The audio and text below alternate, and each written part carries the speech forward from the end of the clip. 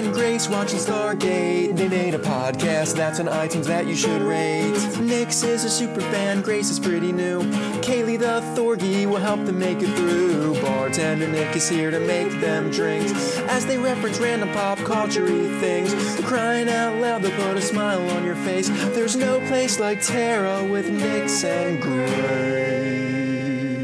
Welcome to episode 160 of There's No Place Like Tara, a Stargate First Watch Rewatch podcast. I am Nixie. And I'm Grace. All day today, I am Grace. Not tomorrow. Who knows? Just today.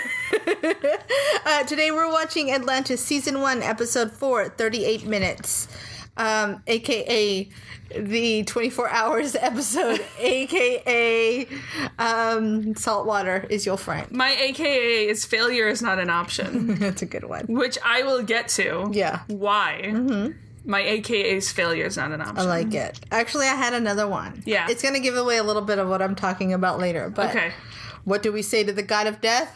Not today! So... we have anything before I start this episode? Nope. Cool. Oh, we have we have drinks. Sorry. We have drinks. We have bartender Nick has crafted us gin and tonics, but not just any gin and tonics. Gin and tonics made with homemade tonic. Not homemade gin, just homemade tonic. And I feel like homemade gin's just around the corner. We've actually made gin before. Yeah. I feel like in this house I would not be surprised. You can make it with some vodka and the right ingredients and time. Nice. So now you just have to make your own vodka. You just have to inception that shit forever, and then it's like, well, then you have to grow your own potatoes. So you grow your own potatoes. No. We get you to grow our potatoes. Fair. We know what happens to plants in this house. So I know what vodka can be made from potatoes. Yes. What do you make if you use sweet potatoes? Sweet vodka. That would be weird, but interesting. I'm intrigued. Let's do it. Okay. It's candied vodka. It's like one of those fancy flavored ones. Except no. Yeah. All right. I'm ready. Okay. Hold up. Wait a minute. Okay, I'm done. So... July 30th, 2004. Woo! It was written by Brad Wright and directed by Mario Azzopardi, which I'm butchering her name, and I'm so sorry. But the name may sound familiar to you if I pronounced it correctly. Okay. It's because he's directed some early Stargate SG-1, Ew. including Children of the Gods. Wow. Yeah. That's a big one. That's like the pilot. He's like, hey, I like to just write the important ones, and then I leave. Smoke bomb out of here. Well, he directed it. Yeah, that's fair. Yeah. So, the important person we meet in this episode is Mr. Dr. Radek Zelenka. Zelenka! Played by Mr. David Nichol, who's amazing. Yeah.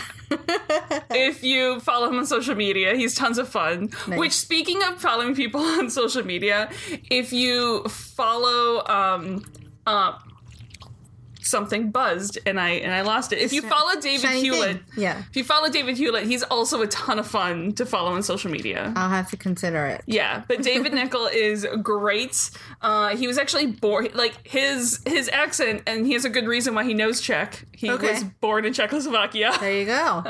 And he moved to Canada when he was still super young. He is also, beyond just Czech and obviously English, he's also fluent in French and Spanish. So he's a smarty pants. So he's a smarty pants. Languages. He knows all the languages. He translated all the Czech for the show himself. I feel like if he speaks French and Spanish, he should just drop right into Italian. Exactly. Just get them all in there. To be fair, he may know Italian at this point. Who knows? Yeah. He is a frequent... Get all those romance languages handled. He's a frequent guest star on Arrow.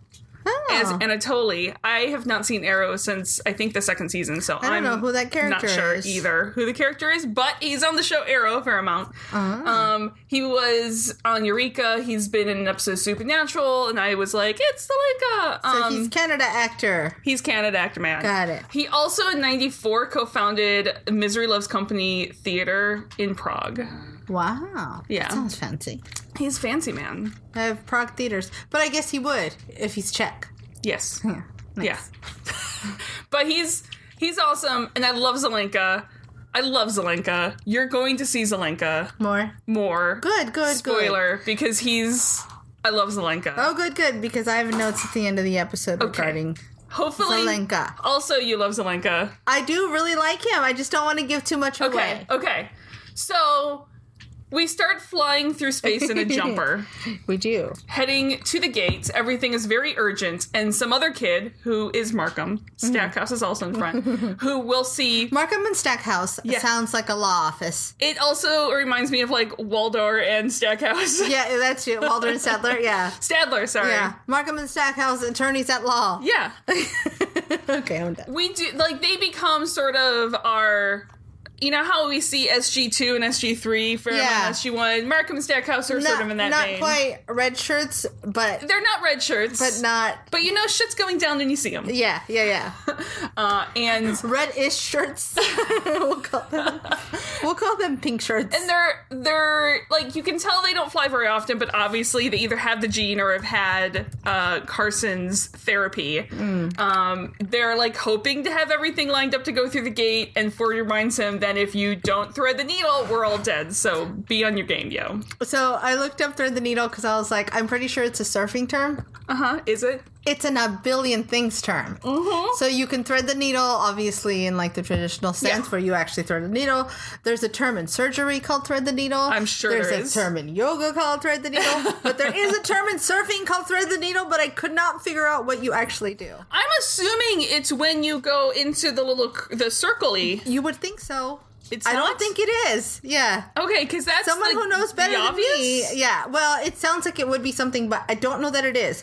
That's the technical term. The circle-y part, when the wave goes circle. In the circle part. And then you're in the circle part. I'm going to lose all of my California girl credibility for not knowing this. I have seen people surf on Lake Superior, but you're not getting any waves that are going to make the little circle part. No, I grew up going to Santa Cruz too often in my life.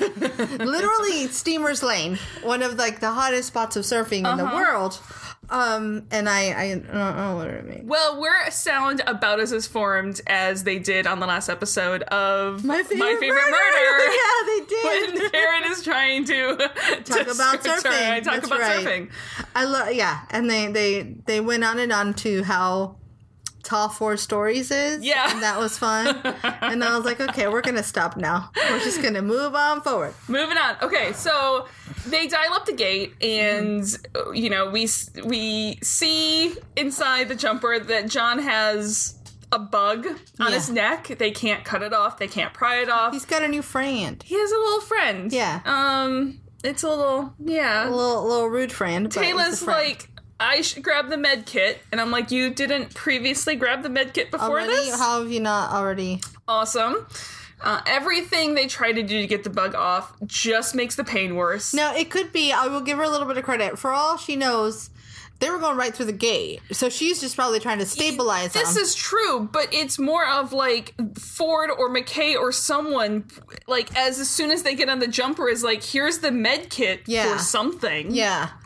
But I imagine if I were her and I thought we're heading right there, and there's going to be the doctor waiting, I'm just going to stand here and make sure it doesn't do something else to him. I agree, but even if it's just going, hey, let's get some more gauze or something. Yeah, that's fair.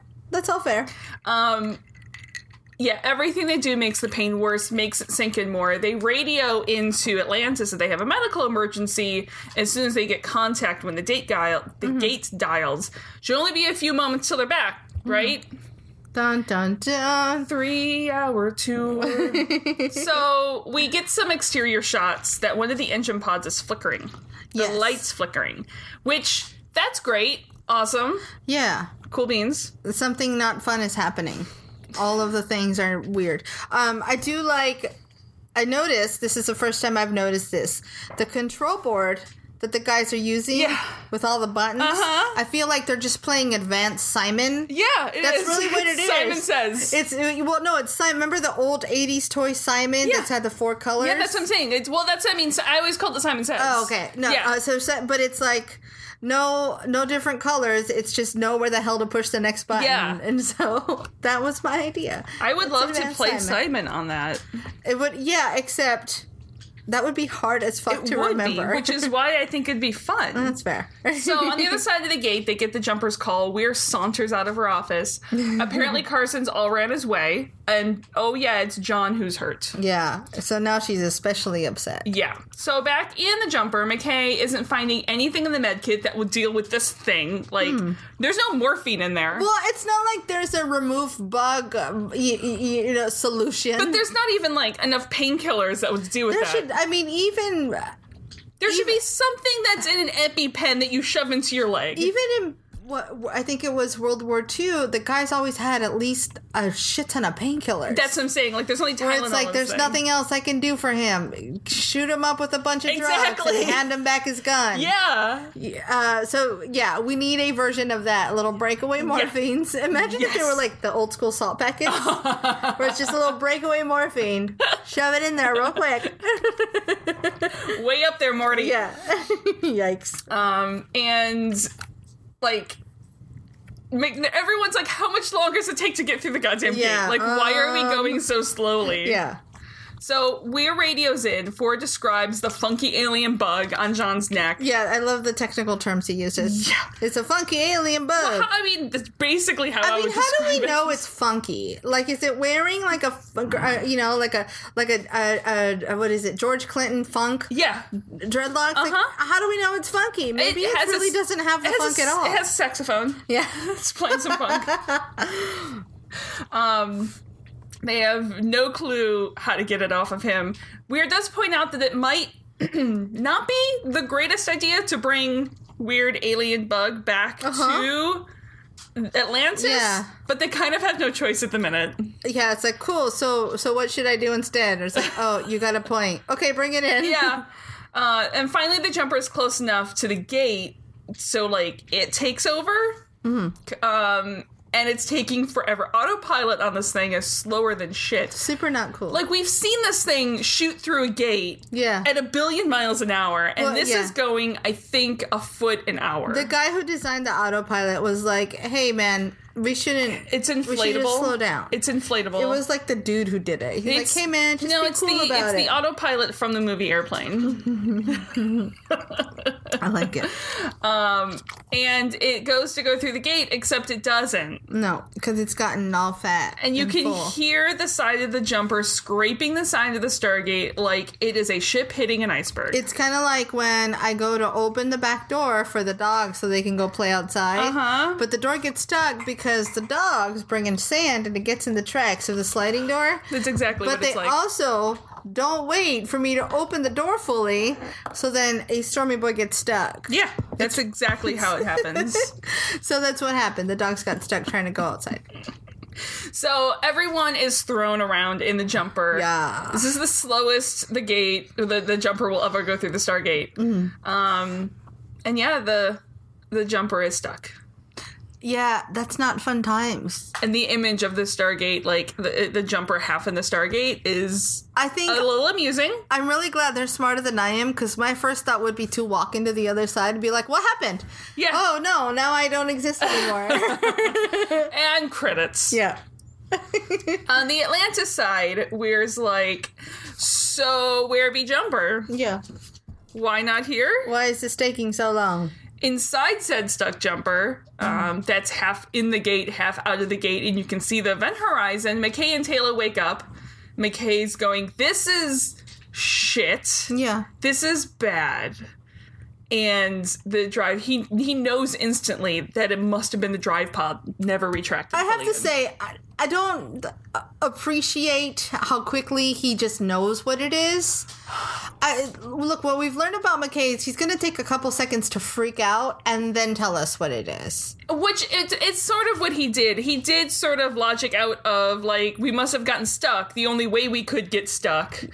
And he probably knows they took fire earlier. The thing that come to later where it must have been damaged in the fight. Because there's no doubt in my mind that he can find the answer quickly. But it's so instant that I'm like, okay, a little bit, the writing is a little bit lazy as far as character goes. Maybe, yeah. Just a tiny bit, because he would have been like, what the fuck happened? What's going on? Yes. Snark, snark, snark. Snark, snark, snark, snark. I know what might have happened. He has plenty of snark later on. That's here, fair. though. That's fair. Listen, McKay doesn't lack freaking out in this episode. It's true. Very true. So they see Ford arms sticking out from the event horizon and, like, pull him back into being.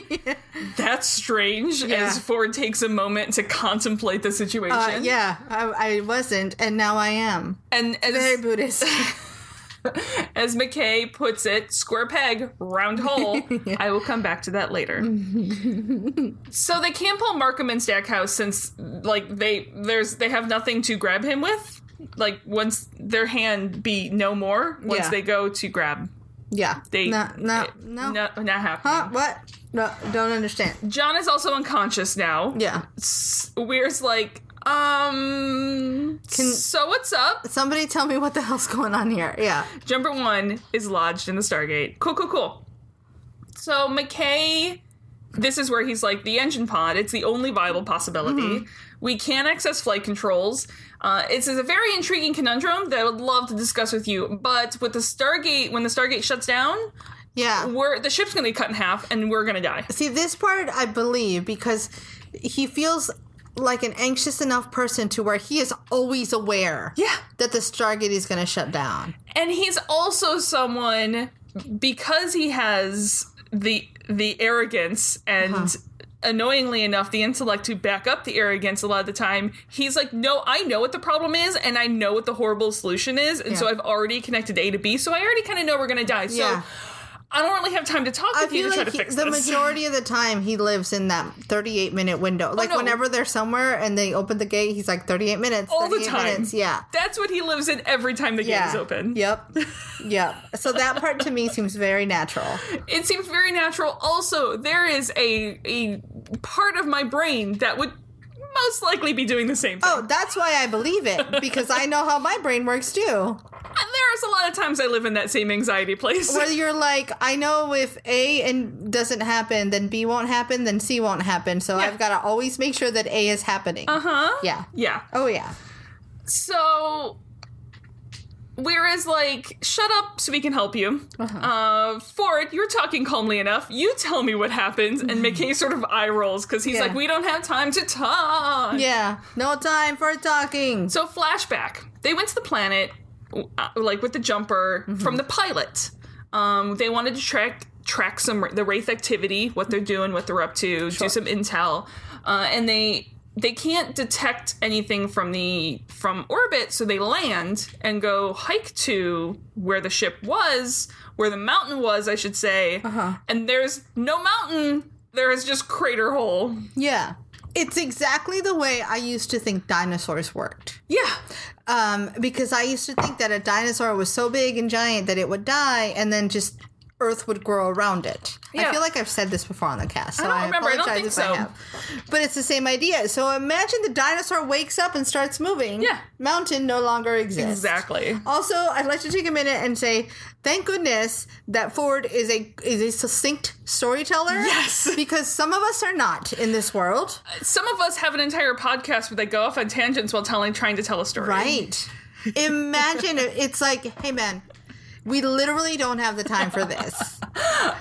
I don't care anymore. We can't even tell a 38-minute story in 38 minutes. No, we really can't. We'll watch how long this podcast goes. We're just past the credits, and we're 20 minutes in. I think our record for shortest has been like 56 minutes, maybe, if we're lucky. Gosh, okay, let's keep going. Anyway, they weren't being held prisoner in a mountainside. No. It was a ship. The ship had been there for so long, all of the trees grew into a mountainside, and now the ship's gone in giant crater. Dun, dun, dun. And then there's movement in the woods. There are Wraith here in the woods. They start chasing them, start firing. Team starts running. Mass chaos.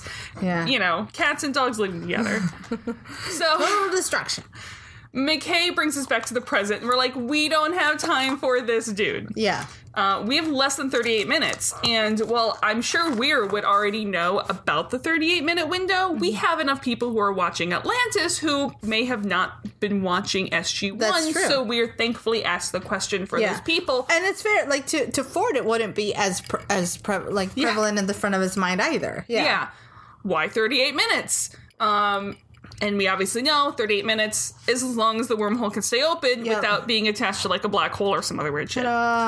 And now they're down to 35 minutes. So are we all caught up? Awesome. McKay needs help. So Weir's going to get Kavanaugh, Grodin, Simpson in a room, see what they can do. Mm-hmm. And McKay's like, and that check, the check dude, I can never remember his name, Dr. Zelenka. Ta-da! And McKay's going to start working on this end. Mm-hmm.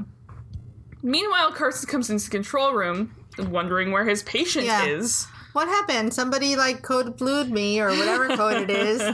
Code teal is what I'm going to call it. Code bug. It's Atlantic. Yeah. And there's no one here. What do? What cleric do? What cleric do? Yeah. So we do have really good clerics in Stargate. Yep. So the bug's breathing, sucking something what's the accordion? Yeah, he's accordioning. Yeah. He's filling up like a tick. It really is the best example. Yeah, I think tick is much more appropriate than the slug that they use later. Yeah, or the leech, Leech is what they use. Yep. So John wakes up and asks if Taylor is okay.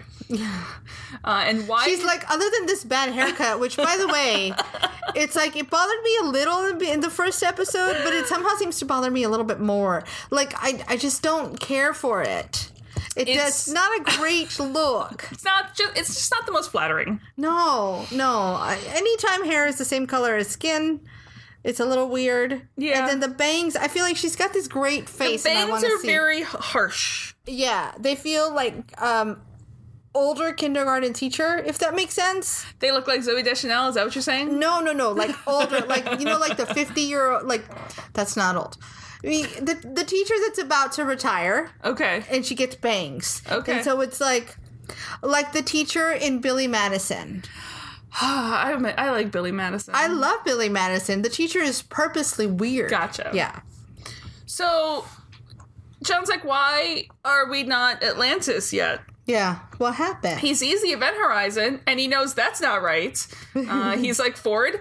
Explain. What happened there? Yeah. And somehow you mean my day got worse.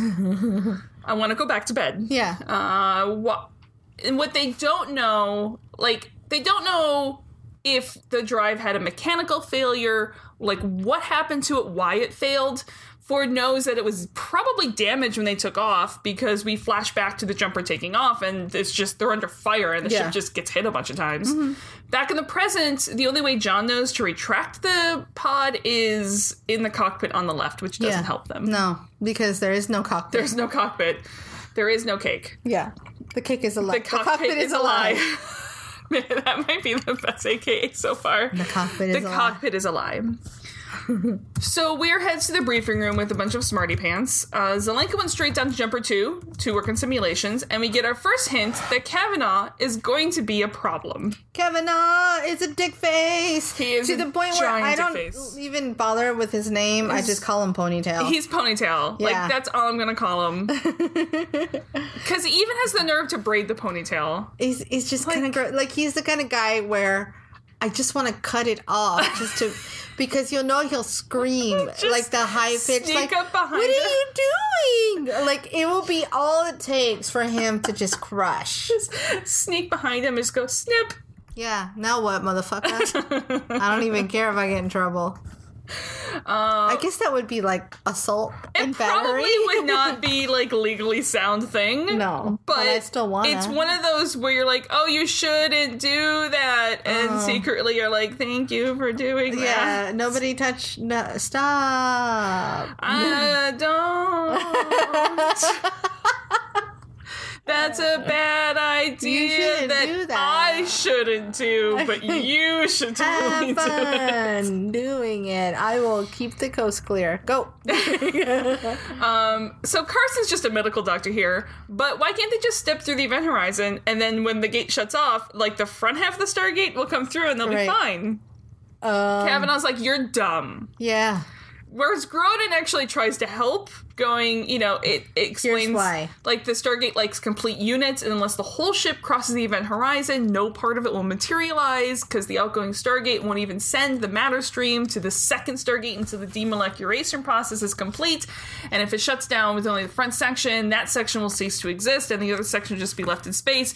And we're just turning to Garson going, it no work that way. Did not do the thing like that. But I will say, to Carson's defense, I would feel the same way. I would ask the same fucking question. 100%. Especially because all the machinery we've encountered is so sophisticated. He's just trying to help out. Yeah, that you would think that it would be smart enough to say, hey, there's 2 life forms. Yeah. On this side of the machine. Yeah. And there's some on this side of the machine. Let's get these ones through. Yeah. But no. It doesn't work that way. Dumb. And the back half is going to be cut open at the event horizon, exposed to hard vacuum in 29 minutes, so that's cool. Yeah. And right now, if they at least close the bulkhead door, it's going to leak atmosphere. It's going to be shitty, but at least it might buy them a couple minutes as a lifeboat for them to get a second jumper out there. I'm going to start calling the dog farts atmosphere leak. Oh no, Drake is leaking atmosphere. And I'm gonna, that works. I'm gonna take us on a tangent. Yesterday, Drake got a very big vet appointment because I think I've shared that he's a rescue. Yeah. So his medical history is sketchy at questionable. best. It's questionable. So we're trying to get him all caught up and in a good place. So he got a lot of shots, my poor little guy, and a lot of things happening. He's a brave boy. And stuff happening and samples pulled from body parts. So we're driving home. He's napping in the back. And I'm like, oh, something smells. I'm gonna roll up the window. Oh no, it's coming from inside the house! Basically, his little atmosphere leaks were potent. And I thought I would die. We're really bad. They were so bad, guys. And I have a pretty high threshold. Because I live with 2 boys already. And I'm also, for one of them, for the non-human one, I'm the poop cleaner upper. Yeah. Of the 60-pound boy. And I was like, this is bad. And you only weigh 30 pounds. Just wait till he gets older. I know. And he looked at me like, I'm sorry, Mommy. I don't know what else I was supposed to do. Is he still on puppy food or is he on big boy food? No, he's on big boy food. Oh, so it's not going to even be there's not going to be a change in the food to help you. Nope. No.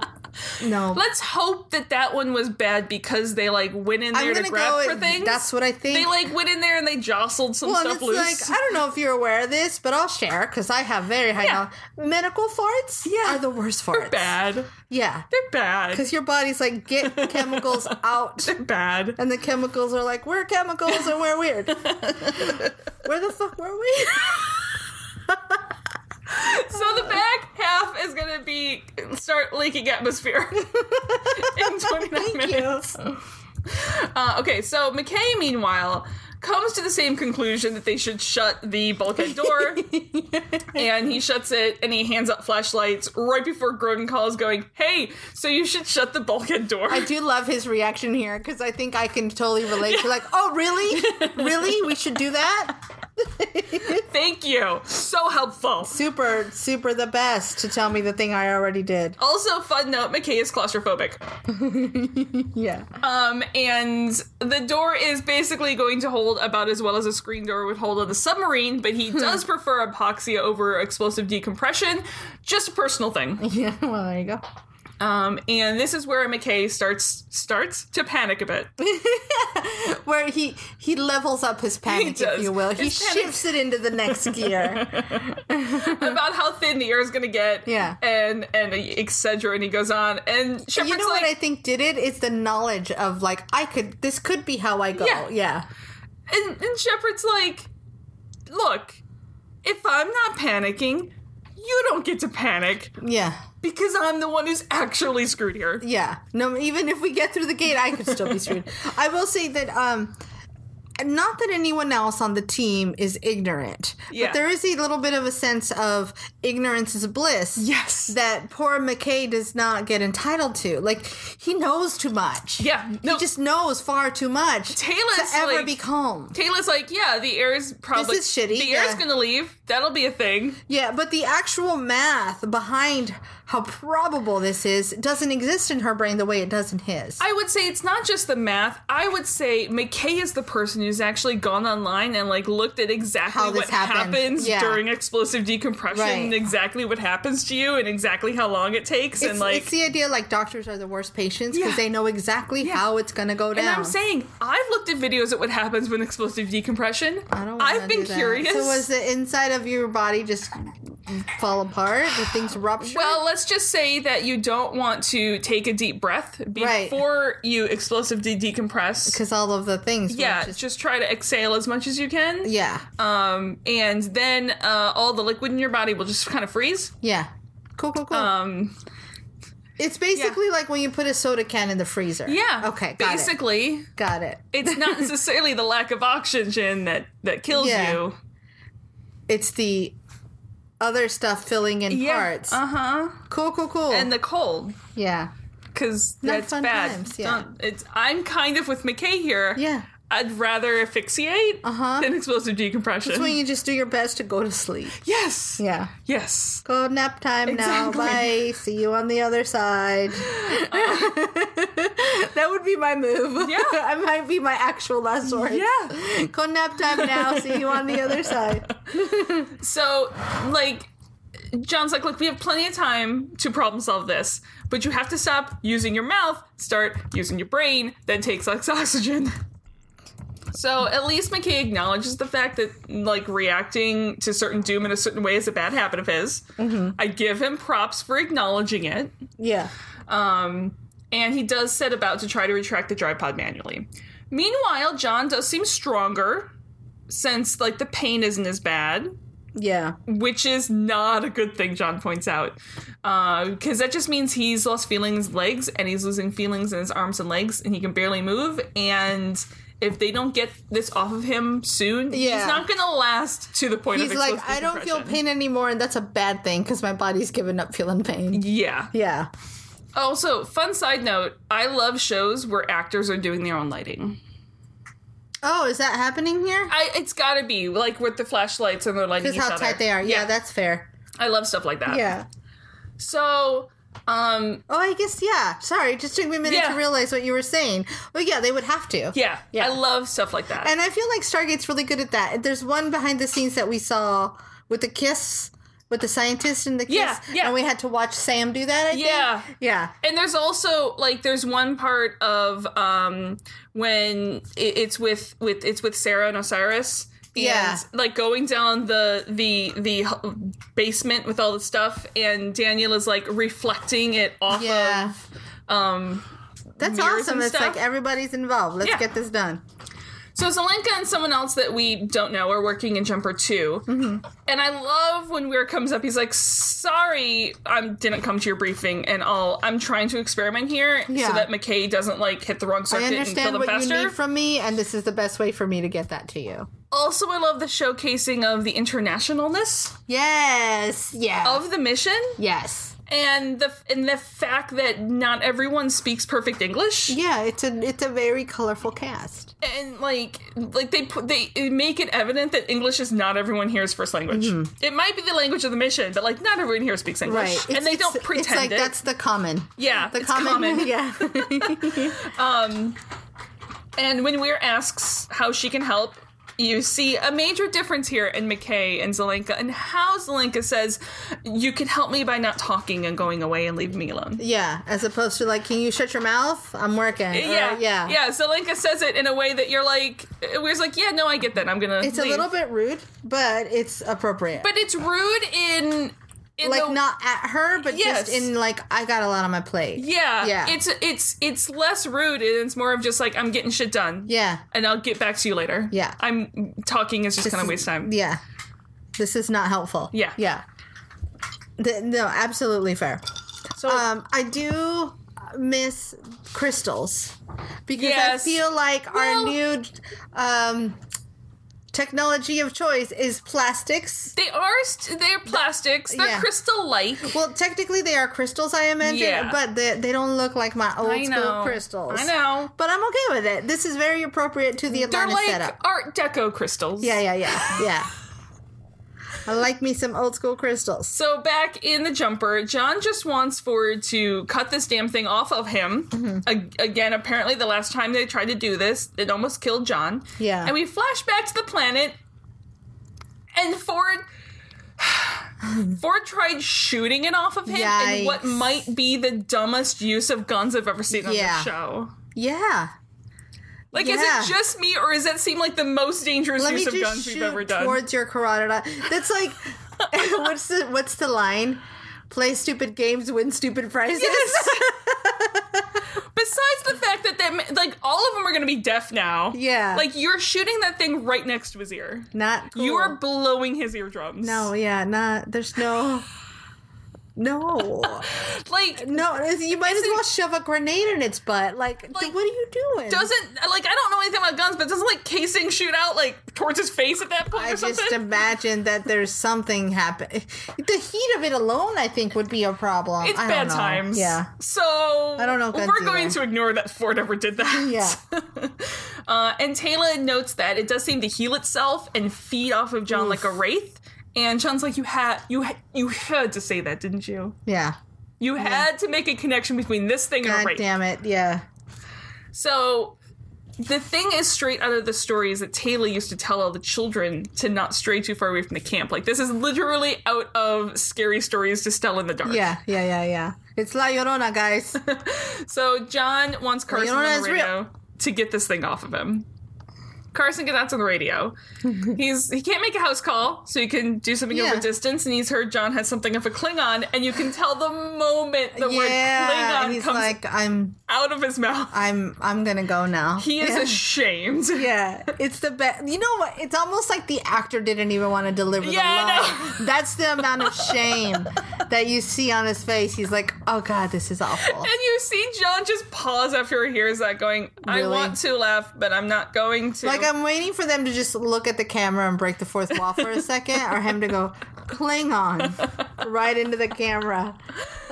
So John just Something says, of a Klingon, if you will. So John just says it's the ugliest damn take you've ever seen, and it grabs him as they're running towards the jumper. He was covering everyone sick so they could get away. Right. And he gets into a firefight with the Wraith. He has to radio to Ford that all the Wraith that Ford thinks he's fighting are not Right. there. Yeah. And he runs into a giant Shelob web. Yeah. The worst nightmare of anyone who doesn't like spiders. And I actually saw. I don't know why. I have no problem with spiders. Spiders, totally cool with spiders. I have, at times, problems with spiders. Yeah, so to the point where we had a spider living in our backyard, and I think I shared the story here. Yeah. But I liked it. So I was like, I'm just going to leave you be. And then it rained, and then I was like, well, bye, spider. But I witnessed a friend of mine walk into a spider web, and it was the most entertaining, the most entertaining 2 minutes of my life. And I like to think I'm not a terrible person. But it was nothing but joy. Out of someone else's misfortune. It was like, because the amount of like panic and swatting and dancing, and I was like, bro, it's just a spider web. Oh no, if I walked into a spider web, I would basically try to burn myself. Like, Yeah. So I've actually walked into a couple while walking a Stormy, and it was just like, oh, get it out of my face. yeah, no. Listen, if spiders in my house, no. You will die. Yeah. Spiders outside, no. You do good things, you live outside. Yeah. Unless you're like one that I know is probably going to damage something, like Black Widow or something. I'm going to hit you with some raid real hard. If I walk into a spider's web, no. I cannot wait. No. I just the thought of it like makes me want to claw my skin off. I'm a terrible human being. This is bringing me joy. And you know what my brain just did? My brain just went, well, Nixie is 6 feet tall, so there's a chance that she will hit a spider web before I do, and it'll be really fun to watch because I'm a terrible human being. It would be the most amusing thing in the entire world because I just like the thought of it makes me slowly want to scratch the skin off my shoulders. Yeah, I'm fine with, but don't ask me to move a lizard out of the house. Oh, see, I can't do it. That I'd have no problem with. I can't do it. I just can't. And you know what it is? I worry about hurting the little buddy. And I'll tell you this. If that lizard is dead, like if unfortunately it died in the house, I don't want to be in the same house with it. See, I think I'd have a better chance with that. I can't do dead goldfish. I was gonna say I have a thing with any dead creature.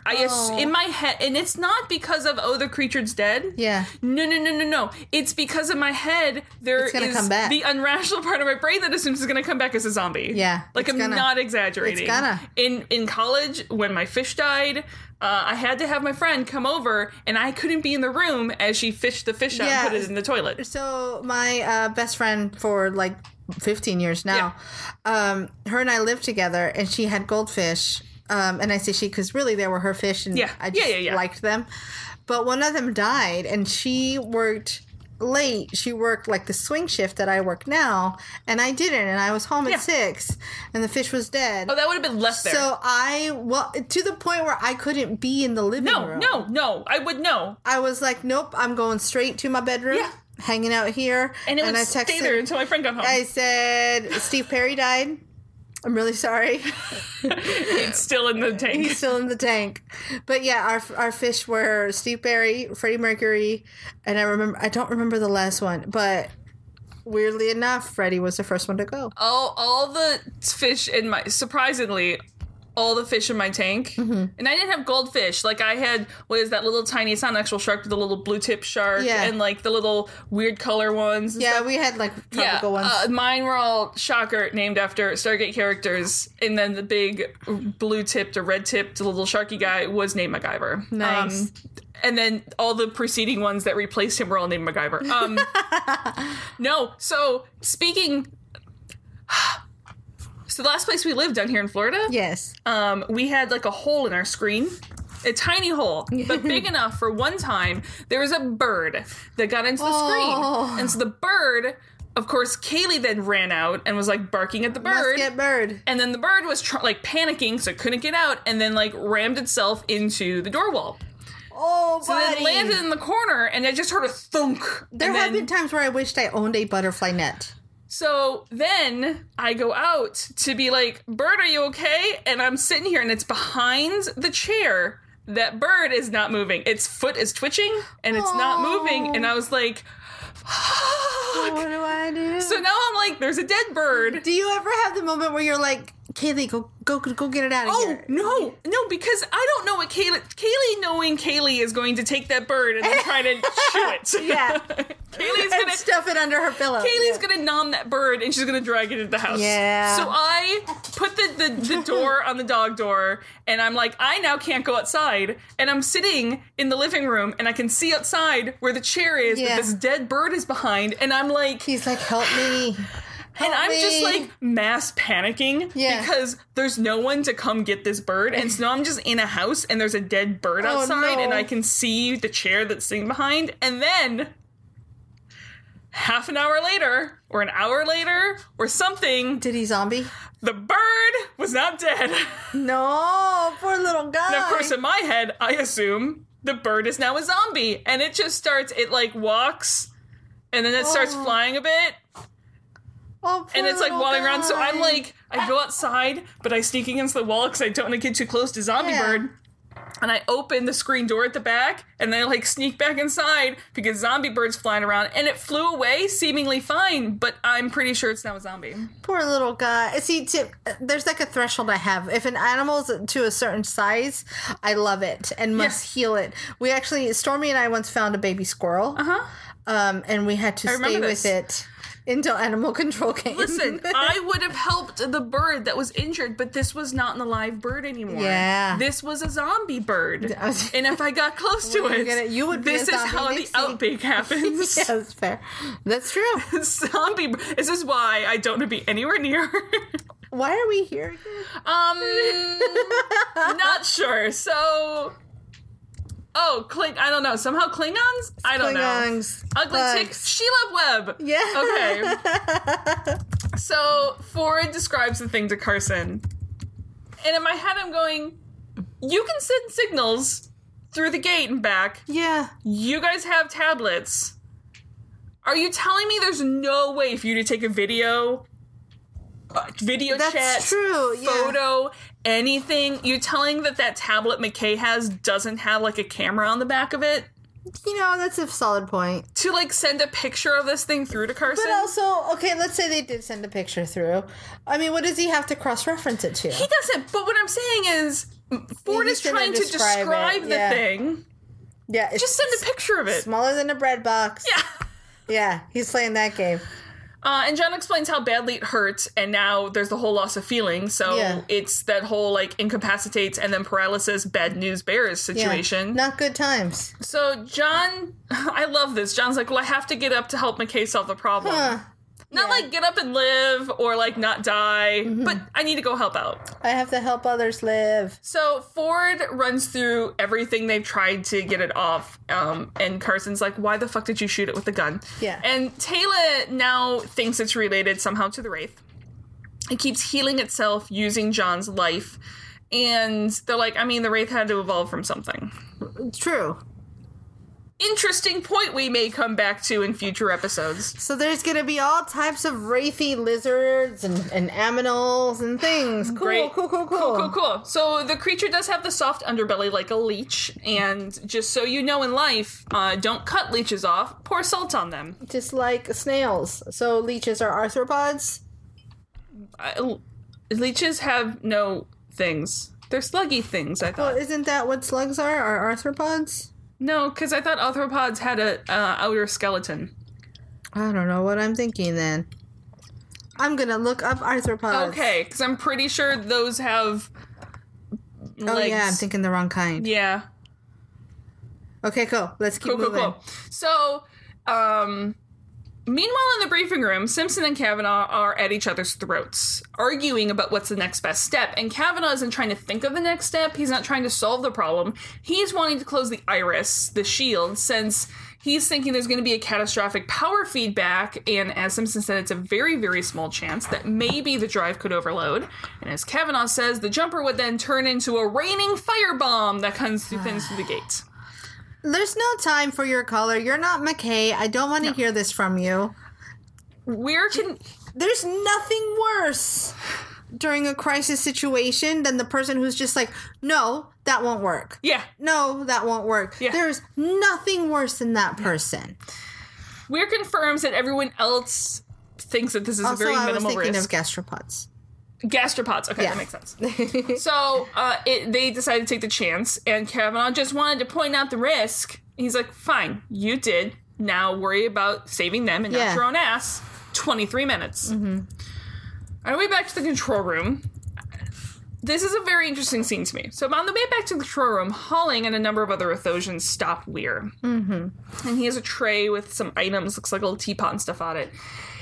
And because time is very short and this is very important to them, among the Athosians, it's extremely rare to sort of know the time and place and to know that death is coming like this. Because, you're hunted your entire life. So most people die on the hunt. Yep. And there's a prayer, there's a ceremony, there's a rite that is very simple, but is very important to help Taylor prepare for death, prepare for their afterlife. Whereas, no. We don't have time for this.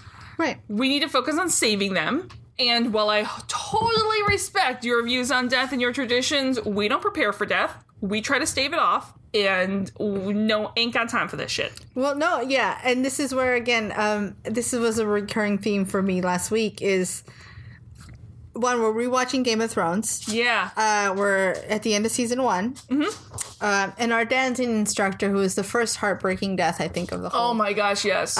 Which, who knows? Maybe he's not dead. Anything's possible. There are as many theories that he's not dead. He teaches us that there's only one God.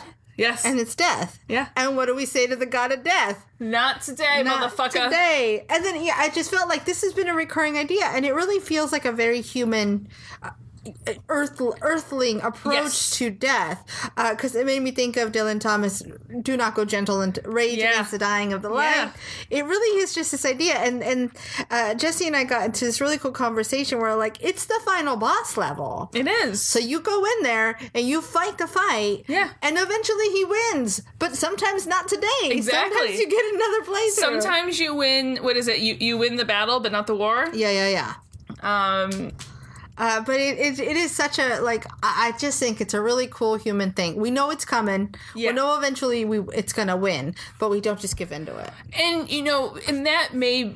that when you think about the Athosians have their entire culture, generations they've been upon broken. Generations. Yeah.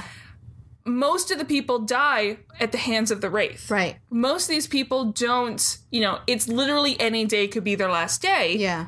That's probably why they greet the morning and such this ritual that they do. Right. But that also goes to speak as to why when you do know I am going to die, like when you actually know that the death is coming, that they have this ritual for it, and you can feel why this is so important to Holling and why it'd be important to Taylor. Too, it's this idea of knowing when the time's up and saying, like, I guess it's my time. Exactly. And there's something there too. It's just, I don't know, death is such an interesting thing. We could go on for hours. We could, but I just like in this short time when you have these two very, very different concepts of death kind of coming to a brunt, and it really is where, Holling does see this as a disrespect to his people, sees this as a disrespect to Taylor. Because both perspectives are very valid. Both perspectives are valid, but in the end, Weir's like, I'm not going to tell everyone else on the ship that they need to expect to die. Right.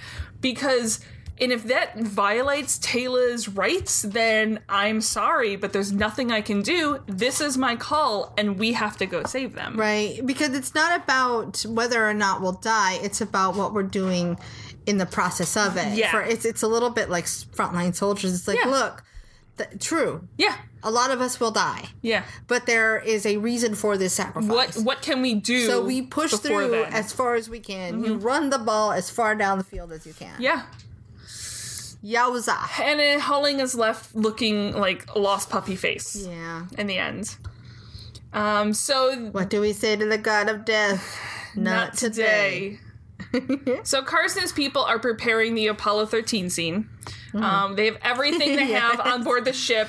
They got the duct tape. They got Ed Harris is sitting there going, all right, let's get this show on the road. Failure is not an option. And they do point out, they do find a defibrillator on on the jumper, and Carson's like, well, John would get the same shock. It would probably kill him. Yeah. It's Chekhov's defibrillator, if you will. It's don't forget about this defibrillator. So the scene's obviously, it's gotta be an homage to Apollo 13. Oh, yeah. Where they literally had to fit a square peg into a round hole. Yeah. Literally. And they didn't even have duct tape. They did have duct tape. Oh, they did have duct tape on this table. They had them on, I'm sure there's duct tape. I'm sure there's duct tape in the jumper. You would think so. There's duct tape on that jumper. That's fair. Just wrap the bug in duct tape. Suffocate it, yeah. When the oxygen tank exploded in on the Apollo 13 mission, suddenly they basically survived in the lunar module, the lunar lander. That was not meant to keep 3 guys alive for days on end. Right. It was meant for 2 guys for like a day and a half, maybe 2. Mm-hmm. Not to keep them alive for the rest of the mission. And so they started using up the CO2 filters very fast. Mm-hmm. And they had no extras really for those. Right. Like they had 1 or 2, but it wasn't going to last them the whole time. So they had extras in the command module, which obviously was meant to filter carbon dioxide for a longer time, but those are these large cubes. And the ones on the lunar module are these small cylinders. And basically, they bought the wrong filter. It does not fit in the air conditioner. How do I make it fit? So in the infamous scene from the movie, they dump onto the table everything they have up in space, and they need to make this fit into the hole for this work using only that. Yeah. And they end up with a contraption of I think if people's lives weren't on the line, that would be really fun to do. It would be so much fun. Yeah. I would have a field day with that. Like, I would do that escape room. You can even give me a time limit. Yeah, that's what I mean. Yeah. I would do that escape room all day. Yeah. All day. Yeah. All day. So they come up with this contraption using plastic bags and cardboard from the logbooks and a suit hose and a sock as a filter and naturally all held together with duct tape. And it's just kind of this... It's just that's where this mission is where failure is not an option. Yeah. You know, Gene Kranz famously said this. They were not going to lose these guys. Yeah. They had no option. Like, that's not even something that we're mentioning. He looked at the god of death and said, not today. Not today. Yeah. And while this is a slightly different situation than Apollo 13, you feel that same feel among the Atlantis crew. Like, well, it's the same idea. It's like, if we don't figure this out, we're going to lose the crew. And except for Kavanaugh, no one else is taking that as an option. Shit-faced ponytail, yeah. Speaking of shit-faced ponytail, he confronts Weir outside her office. Oh, God. This scene makes me want to punch him in the face. I don't want to punch him in the face. Wanting to know what the hell that was. Yeah. That he left the SGC because he was done with the military running things, and Weir just busted him like a private. Whereas, like, the Air Force doesn't have privates. Yeah, I love that, too. It's like, don't be an idiot. To be fair, neither does Kavanaugh. And he's like, you just cut them off in front of my team. And I was like, you didn't have any to begin with. Yeah, if you are this easily threatened, if your power is this easily threatened, you already did not have any power in that room. So he's like, seriously, this is what we're talking about right now? Yeah. Like, this is what you're doing? This is what you're wasting breath on right now? She's like, I haven't even worked up to humiliation yet. Yeah. He's just this great example of a very unhappy human who has zero perspective of their place in wherever they are, in their work or their life. And it's like, nobody is doing things to you. No. This is happening because you are choosing it. This is your viewpoint. Yeah. You're choosing this. Yeah. Yeah. Far too often people assume that others have power over their own lives in ways that you can only allow them to. Exactly. So you can choose to see this as like her taking your manhood in front of your teammates, or you can just do your job. Or you can just go, hey, maybe I shouldn't be a giant douche. Or maybe like, you know what, let's try a different approach because I'm not being heard. What am I doing that makes me not be heard? Hey, let's just focusing on the saving the people instead. Right. Right. And I also love that this is not a private conversation. Yeah. And you are in a place where there is basically no separation between work life and private life. This gossip is spreading fast. Yeah. You done fucked up. And she's like, if you waste one more minute that could be used to help those people because of your ego, I promise to dial the coordinates of a very lonely planet where you can be as self-important as you want to be. Yeah. And I'm not kidding. No.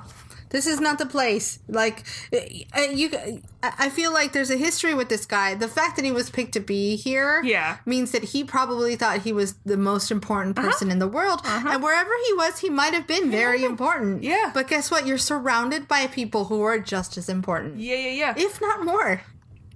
He's like, we'll talk about this later. And she's like, no, we won't. No, because I'm done. And I'm in charge. Never again. So Zelenka think he has something, and he's identified the control system on the port side that retracts the drive pod, and Grodin's going to send the schematics through to McKay. So McKay thinks that their chances of survival are up from 1 in a million to 1 in 1,000. Yeah. We're doing good. We'll take it. This is where I've decided I'm naming Zelenka the MVP of the episode. Oh, for sure. Because the guy gets the job done. He does. Takes his team to the finish line, and we win. And he's one of those people who, when he makes a touchdown, he doesn't, like, do the touchdown dance. He's like, there's more to do. He's like, look, I've made my touchdown. Here is the ball back to the ref. Yeah. Yeah, he's like, or the guy afterwards, he's Barry like, Sanders. I can only be here because we have a really good team. Yeah, he's that guy. very Barry Sanders. I don't know. Guys, I'm a Lions fan. I don't know what that means at all. He's don't get me started on Barry Sanders. I liked him a lot. So he does also. McKay warns Weir. He goes, "Look, if I give you a call to close the iris, you're only going to have a couple seconds because it means I've triggered this catastrophe. It's catastrophe. Overload. So just close it if I say close it. Mm-hmm. And then the other side of the jumper, Ford starts with iodine. Nothing. Nope. McKay's like, do you have food in there? Because I'm on the brink of a hypoglycemic reaction. And Look, he's got a solid point. He does have a completely solid point. That power bar is not going to get that tick off his head. It's not going to get this tick off of Shepard, but it is going to provide the energy that McKay's brain needs to solve this problem. Listen, we have seen Nixie when she gets low blood sugar. Oh, yeah. The temper goes tiny. Any of us, it's to the point where Jesse's got this really good method of being like, have you eaten yet? And I go, do you need a Snickers bar? You're not yourself. Yeah, he's like, maybe you should eat first and then we'll talk after. And I'm like, fuck you, but you're right. And then they try alcohol. Sadly, not the drinking kind. Also, I'd hope that the energy bars are like a new Daniel brand that he made up. Oh, I'm sure. Yeah. Because I feel like he loves them so much and he's been doing this for like, 8 years now? Yeah. He should have, at this point, he's working with like Cliff Bars to make his own Daniel version. Oh, for sure. Yeah. For sure. Lots of protein. Their MREs, tire meal. Yeah. To the point. And Taylor's like, didn't you say to pour salt on it? And McKay's like, that was a metaphor. I mean, try everything. Don't talk. Yeah, I'm busy. I'm busy. I do love that even in his snark, he's like, actually, no, dude, give it a shot. Give it a shot. And that does nothing. So water? And when you pour water on top of the salt, that bug puffs up and digs even deeper to John, who starts screaming. Yeah, no good. Which is super disconcerting to hear. Uh-huh. There is some difference that happens in everything. There's a difference between hearing, for example, McKay yell if something happened through the radio to hearing like John yell through the radio. Yeah. It's something, yeah. Because you know the threshold to get to that point. Well, and just the fact that we're hearing it through the radio just somehow breaks your heart even further. Yeah. Like, there's nothing you can do. There's you're not nothing. in the room. You're just far away. You are not in the room where it happened. The room where it happened. The room where it happened. So, John shoves Ford away very hard, which startles McKay, who hits something, and there is a slight scraping sound. Yo.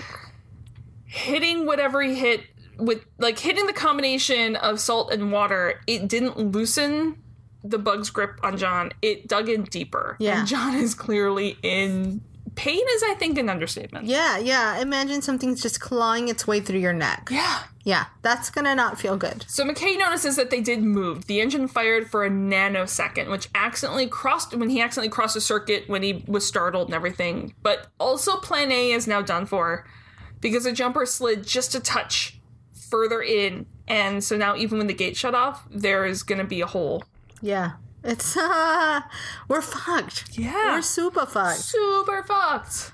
What do now? Also, that just means that door is on an angle, because the gate's clean on an angle. Oh, right. Okay, yeah. Yeah. Sure. I'll take it. So the gate itself has to be on it. Down at the bottom of the door has to be further towards the cockpit than the top of the door. Yeah. Okay, I get it. Their lifeboat has a hole in it. 15 minutes. Dun, dun, dun. They update Weir in Atlantis on what happened. Ford is forceful that McKay can hopefully retract the drive in time. Mm-hmm. He's still working. John is here, but it's to the point where he's like, I want to say something while I still can. Where it's like, I don't want to hear it. He's like, I know I'm not going to survive, because if I did, the Wraith wouldn't have let him go. Yeah, and then he finally tells us a story that he should have told us a long time ago. We flash back to when the bug bit him, the Wraith came up, sees the bug, and leaves John for dead. Yeah. He's like, little bug got it. Yeah, so John's like, or Weir's like, okay, I'll let you say what you want to say, and he's about to say something when Ford's like, actually, let's just put John through the event horizon. Mm-hmm. John's like, I was about to say something. It's very important that I say this thing. It's like suspended animation. Mm. But Carson doesn't think they can risk that because, I mean, look what the bug did when water hit it. What's it going to do when the event horizon hits it? So they're going to have to get the bug off of him first. John's like, hit me with the defibrillator. Oh, yeah. So Carson actually is like, I see where you're going. Yeah. I can work with this. I am also smart. Alrighty. So what would happen? If worst comes to worst, John would die right now. Yeah. Bug's done. The bug would stop feeding. Yeah. It would let go. And then if we shock him again, get his heart going. And if that doesn't work, then you can throw him into the deep freeze. Uh-huh. Because then he won't come out. Handle shit on the other side. Yeah. So Weir's like, are you sure? John's like, what the fuck other options do I have? No, I'm not. Why would you ask that question at this point? I mean, I would rather not be awake while someone shocks my heart. Yeah. That's not cool. I would rather not die and then hope that I can be brought back from death. But, like, other options are kind of slim right now. Yeah, literally, this is the last option. This is death. So Carson tells his team to prepare for Code Blue. Checks with Ford that he knows what he's doing. Yeah. Uh-huh. So they cut his shirt open, move his tags, and they don't put any, like, they're supposed to be like pads. Well, yeah, pads or gel, but really all those do is protect you from burns. Well, yeah, I know. What I'm saying is he's gonna get burnt real bad. Oh, yeah. It's gonna hurt worse. Uh-huh. He get burned. Let's hope that he's paralyzed enough to where he's not feeling shit. Still be burned. Yeah. True. Like, that chest hair is gonna go up in flames. It's gonna smell real bad in there. It's gonna smell real bad. Also, I'm actually kind of surprised they don't have the automatic ones.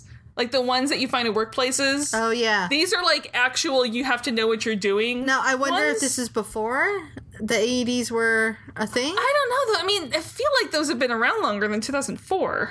I don't know, because I remember because I remember how hard it was to find an image of them when we did the stories on them. Oh, really? And I had to find this really awful image and basically try to recreate what it looks like. See, and I've only been doing this since 2003. I feel like I've taken it for granted. Like, I feel like they've been around for longer. Yeah, and even here's the thing is, even if they were like experimentally new, I feel like they probably would have gone on the Atlantis mission. Yeah. Anyways, they don't have the automated ones on the jumper. Yeah. So Ford goes to work. Once the bug is off, Ford will kill it, get the paddles charged, jolt John. McKay gets the Belcourt door open so that they can't get his heart going again. Shove him in the event horizon. Taylor's going to drag him through. Yeah. So Ford pauses because it's, a lot to defibrillate a conscious person. And literally stop their hearts. It's like, okay, so hang on real quick, I'm gonna kill you. It's gonna be fine. John yells, Nike commercial. Just do it. So with no pulse, Taylor tries to pull the bug off. Slowly it lets go. She throws it across the jumper and Ford shoots it. Mm-hmm. Let's just shoot weapons inside the jumper. And it certainly looks dead. Ford then tries shocking John again. No pulse. I like that they wrap it up like a little baby, too. It does. Like, it's like, oh, it's all... Wrap it up so we don't have to animate it. Yeah. And Ford, sends an update on the situation after Taylor has dragged John into the event horizon. They have 7 minutes left. Yikes. So the medical team arrives in the jumper bay waiting for John and the team. McKay's only halfway through the possible circuits, and he's not going to be able to try them all. He tells Ford that you should probably just head into the gate because really there's nothing you can do back here right now. I'm going to keep trying to the end, but given the option how to die, just ceasing to exist probably be ideal at this point. Yeah. Yeah, as opposed to exploding. And what honestly, is it called again? Hypoxic explosion? Explosive decompression? Oh, something like that, yeah. And honestly, if given the situation, when you have 2 seconds left, if it's just McKay back there and he's working, and you really aren't going to solve it, if you have 2 seconds left, I'd probably, in that last possible second, just jump into the event horizon. Yep, it's like going into the veil. You're going to pull a Sirius Black. Just pull a Sirius Black. Yep. Yep, spoilers. For anybody who hasn't read the Harry Potter series, I apologize. I mean, he doesn't do it on purpose. Yeah, no. So Ford doesn't want to leave McKay alone with a dead bug, and he's like, it is dead. Right? Yeah. Can we make sure? Can we make sure? Because that is kind of a nightmare I don't need in my life right now. Can you just, squish it with your boot? Just double squish it? And the bees are still buzzing in the briefing room. Mm-hmm. In the control room, Grodin says we have 2 minutes and 20 seconds left. Weir just goes, just pick ones at random. Yeah. And I'm kind of on McKay's side of this. Like, if I just started picking at random, I'm probably going to duplicate some. Yeah. Whereas this point, I'm at least going down the order. In order. Yeah, no, I agree. I think that would be my approach, too. Yeah, and you can tell McKay's just like, panic! Yeah. Or Weir is. At this point, if there was an option, I would be like, you come over here and start on the other end. Yeah. Is what I would do. Yeah. So we meet in the middle and we double our time. Yeah. So, and then there's a sound. Mm-hmm. And the pod retracts. Yay! And everyone in Atlantis rushes to the balcony waiting for the ship. Except... There's no ship! Our buddy, Newton. It just sits right there where it is. Yes, because of Newton's first law of motion. Because of an inertia. Let me tell you that I did very terribly in my physics class. Yeah. So anytime the teacher asked a question, I went, because of inertia? And 9 times out of 10, he's like, no, it's the other one. And I was like, cool. I know it's one of the Newton's laws. An object at rest stays at rest. Yeah. So this thing has no inertia. There can't magically be inertia. Yeah. And Ford, like, tries running and pushing. Yeah. I mean, I can see why. What else do you do? Yeah. McKay's like, that's not going to work. Yeah. You're very small, and ship is not. Well, it's also just there's no force. Yeah. Like, yeah. you're not pushing against anything. Yeah. What they need is Newton's third law. For every action, there's an equal and opposite reaction. Yes. So they have 1 minute. That also works in music, by the way. For every action, there's an equal Yeah, no, really, if you look at every musical trend in rock and roll, Yes. since like the 1950s, everything has been a reaction to the thing that came previously. And I was literally just saying, because that's actually a line that Lin-Manuel Miranda really? wrote into Hamilton. Nice. Yeah.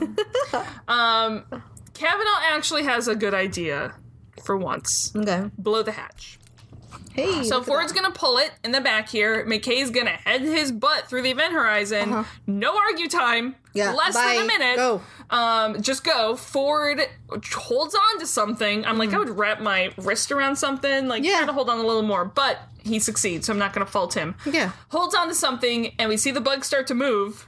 Yikes. I don't think Ford sees this. Ford takes a deep breath, pulls the handle, holds on for dear life. Everything not tied down is thrown through the back door. Including Buggy Man.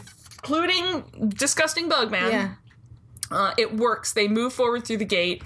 We see it come through the other side. Holling and Weir give each other a look. In the jumper bay, Carson is still trying to bring John back. Ford is being wheeled out with some oxygen. Little bit of frostburn Yeah, there. a little bit. And after a few very tense moments, John's heart starts beating again. Yeah, it's an interesting approach to that, because they're like, they don't make it huge and big. It's just like, we're all just gonna watch and hope that something good happens here.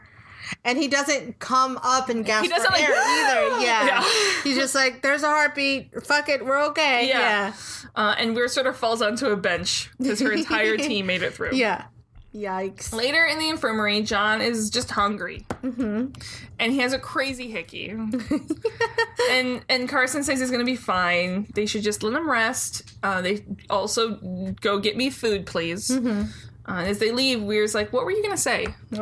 Things and stuff. And when, I didn't want to know then, but now I kind of want to know. And he's like, I was going to say to take care of each other. Lies. And So everyone much else is like, that sounds good. And they leave. Yeah, no. Nobody believes that a little bit. They're just like, clearly this is not for us, so we're going to go. And then Weir's like, I will say, before she leaves the room, Taylor's top looks like something a Nixie would definitely wear. yes, I would. Yeah. Yeah, no, seriously, I would.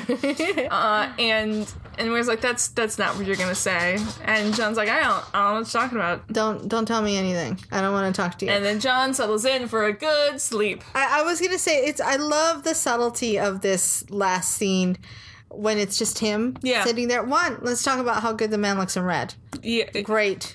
Nobody should look that great. after experiencing what he experienced. But the way of makeup. The way he kind of settles into the hospital bed is very appropriate. Like, you can actually... You can almost feel how comfortable he is. He's like, I'm going to have nap time now. Yeah, nap now. I've survived. Yeah. And I love the use of that specific type of hospital blanket. Oh. Yeah.